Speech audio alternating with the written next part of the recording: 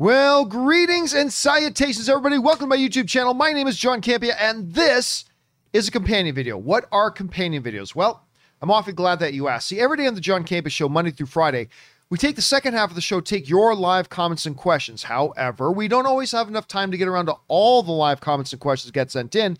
But if you sent in those questions and you tipped into the channel to support the channel, I want to make sure you don't have to wait too long to get those questions answered. So we gather up the unused questions and we address them here on companion videos. And today we are very happy to be joined by Kimberly Kern, who's helping us out. Kimberly, how you doing? I'm doing awesome. I'm doing so great, John. It is good to have you here, and it is good to have you guys here watching along with us. So without any further ado, let's get right into it. So Kimberly, what is our first question today? All right, this is coming from Stephen P. Hey, John, been a watcher of yours for nearly 10 years. Wow. And this is my first time sending in. Love the content. Thank you, man. Recently finished both seasons of Warrior, and OMG, why is no one talking about this show? It's amazing. Are we ahead of the curve? Well, I mean, here's the thing about it, though. And one of the reasons why I just got on the train recently, it was on Cinemax. I don't know anybody that has Cinemax. I certainly didn't have Cinemax. No. So it wasn't until it moved over to HBO, and then only still a few people knew about it, and then it took the word to start going. That's how I got on board with it. Guys, if you've not started watching Warrior on HBO Max, go do it. It's absolutely worth it. It is fantastic. Best action I've ever seen in a television show ever. Go and check it out. All right, what's next? Wes Maurer says, hey, John, hope you had good luck in Vegas. I did. Just wanted to know if you've ever seen the show Blind Spot. It stars Jamie Alexander as most wonderful as Lady... Most would know. Sorry, guys. Most would know as Lady Sif from the MCU. Yeah, I liked Blind Spot for almost all of it. I never did watch the final season because they brought the one main storyline to an end, and then they said like 3 years pass and her and the guy break up. Then he finds her in a tent and it's supposed to set up another season. I'm like, you know what? I'm good. I'm tapped out. But I mean, the first few seasons, I really loved it. Jamie Alexander, the show starts with a big duffel bag being found in the middle of Times Square. And the police open it and there's a naked woman inside covered in all these cryptic tattoos. And the whole idea of the show is each one of the tattoos kind of predicts the future about a crime that's going to happen. Did you watch this show when it was? I remember seeing the commercials and the ads for it, and me and my family tuning in just because we wanted to know who is this person in a bag. That's the hook, right? In Times Square. But I gotta be honest, after a few episodes, it kind of lost me. But I have heard that people really like it a lot. I liked it. I enjoyed it. But again, I never finished it because it ran out of steam for me. But the first few episodes were quite good. All right, what's next? This is coming from Big Will. Hey, John and crew. My question is, with Tupac Shakur's birthday recently passed by, which would have been his 50th, what is your favorite role he played in? For me, it's Bishop in the film Juice. R.I.P. to the GOAT. Keep your head up. Legends never die. Yeah, now, let's be honest. Tupac wasn't the great thespian. He wasn't the great, he didn't have the biggest and best. He wasn't Denzel, but he wasn't horrible either. No, he was horrible. Seagal. He was horrible. He was a guy that they put in movies because he was famous. Because he was Tupac. Although that one he was in with Omar Epps. And that one was actually pretty good. So that's Poetic the one. Justice was great. Yeah, he was really good in that. He was pretty good in that, but I still like that first one. So yeah, it's not like we're picking from the films of Daniel Day-Lewis, but I mean, yeah. It's kind of like how DMX has been in DMX popped in a lot. Didn't he do that one with Steven Seagal? Yeah, he did the one with Steven Seagal, speaking right? of, yeah. I mean, so it is what it is, but yeah, I mean, it is still amazing how much power he as a figure has in pop culture and stuff like that. Like it is really impressive. Yeah. All right, what's next? Tom Gillard says, hey, John, because I am now hooked on Kim's Convenience and effing loving it, I wanted to ask about Indy 5. If you had to set an over-under line, what's the % chance that Indy dies at the end of the movies? Hashtag OKCU. Okay, see you. I would say high. Like, I'm not not 100%, not 100%, but 76%. I'd set the line at 76% that I think Indiana Jones dies at the end of this. Look, we know when Harrison Ford was ready to move on from Star Wars, he wanted Han Solo to be killed off. I think he probably wants Indiana Jones killed off too, probably in a better way than falling off a bridge with no safety railings, like he did in Star Wars. So it's a good question. I hope the movie's good. I mean, they got a terrific filmmaker in James Mangold making it. You've got a great writing team behind it.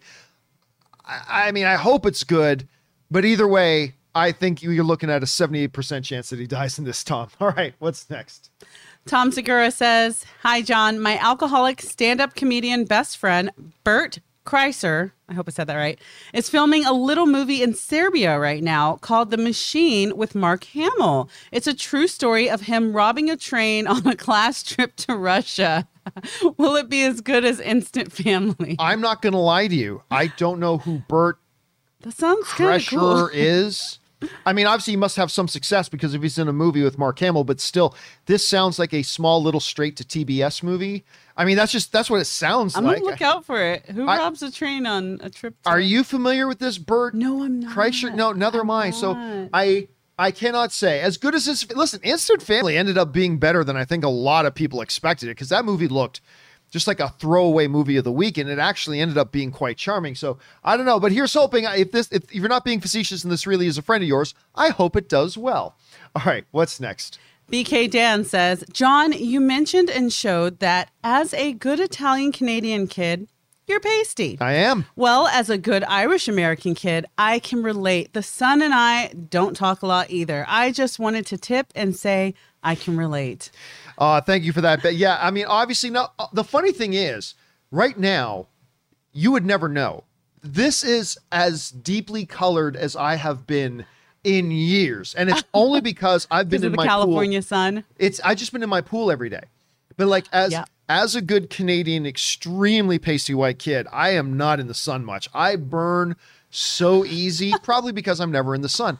But yeah, I have a very delicate, fragile Canadian skin. But it's funny because Anne looked at me the other day. She's like, "I have never been with you when you've been this dark."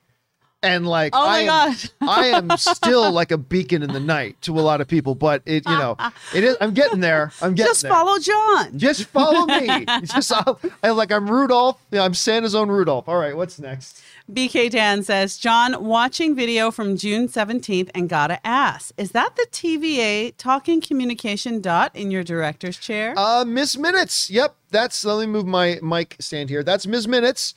It came in a swag pack, a promotional pack for the Loki series that they sent. That, and I showed this off before, but I've got my TVA jacket. That is so dope. You guys, it's so dope in person. I was going to wear it, except I tried to wear it on a video the other day. That jacket is deceptively warm. Really? Like suffocatingly warm. Oh, so like I came in with the quality. I put it on for a few minutes to say, "Hey guys, we're going to do the show on this," and I'm like, after about 5 minutes, I can't do it. I had to take the damn thing off. But yes, that is Ms. Minutes sitting back there on my director's chair, and it's a working operating clock. It actually works too. So I'm going to hang it on the wall at some point. At some point, I'm going to hang it on. Oh, the clock works? Oh yeah, the clock absolutely works. Oh, I didn't realize that from here. Yeah. Oh, that's so cool. It's actually got a little thing for the batteries in the back. She doesn't talk, but the clock works. So cool. All right, what's next? BK Dan says, "John, the other during companion vid, you mentioned Man of Steel, and it gets better every time you see it. It gave me flashback to Beetlejuice movie, and I quoted him, 'I've seen The Exorcist 27 million times, and it gets better every time I see it.'" Correct me if I'm wrong, because it's been a long time since I watched Beetlejuice last. But doesn't he says I've seen The Exorcist 162 times? He's either 162 or 167 times. I don't think it's 27 million. I've seen The Exorcist 167 times, and it gets funnier every time I see it, or something like that. But I think it's 162. Guys, in the comment section, is it 162 or 167? I know it's one of them. I don't think it's 27 million. But thank you for that, BK. I appreciate that. All right, what's next? The Sock says, "Anime recommendation. Rito of Healer, a fantasy anime about a healer who, after being abused mentally and physically abused, and used as a slave for his gift of healing, gains the ability to rewind time and plots his revenge. Extremely mature content. I don't watch a lot of anime, but I like when people send in these anime recommendations because this sounds interesting. Have you ever heard of this one yourself? No. My nephew's really into anime, so like he'll share stuff with me, but I haven't heard. If it's not with my little guy, I don't. Little guy, he's 13. But he would hate for me to say that. If it wasn't for my young adult, I wouldn't really know that much, to be honest. But I've seen some really cool stuff. Yeah, you know what, guys? I love sending do me a favor, though. When you send in recommendations like that, just so people who want to check it out have a good opportunity to, when you send in the recommendation, also send in where they can watch it. Because I think a lot more people might check it out if they actually instantly knew where to go to find it. So thank you for the recommendation on that, Sock. All right, what's next? Not Sam Wilson brings us one of 3. Hey, JC. I finally got around to watching the Snyder Cut last week.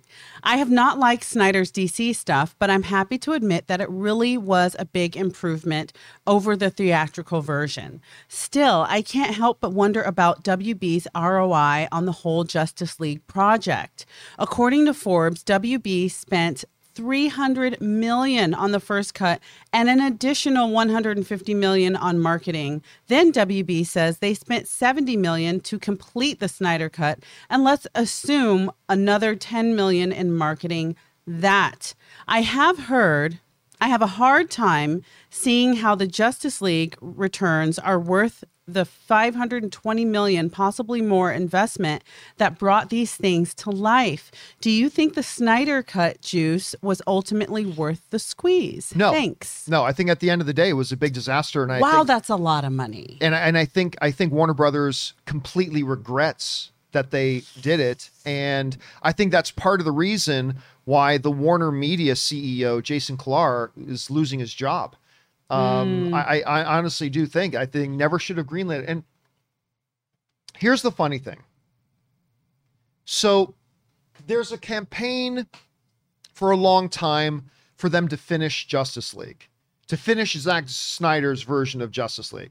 Of course, people said release the cut. Yeah, people were like... The argument, of course, it never did exist. I mean, it was always an unfinished, incomplete thing. They would have to finish it first. But there was this campaign to get them to finish it and put it out. Even though for a long time people believed it was actually finished. Obviously it was not.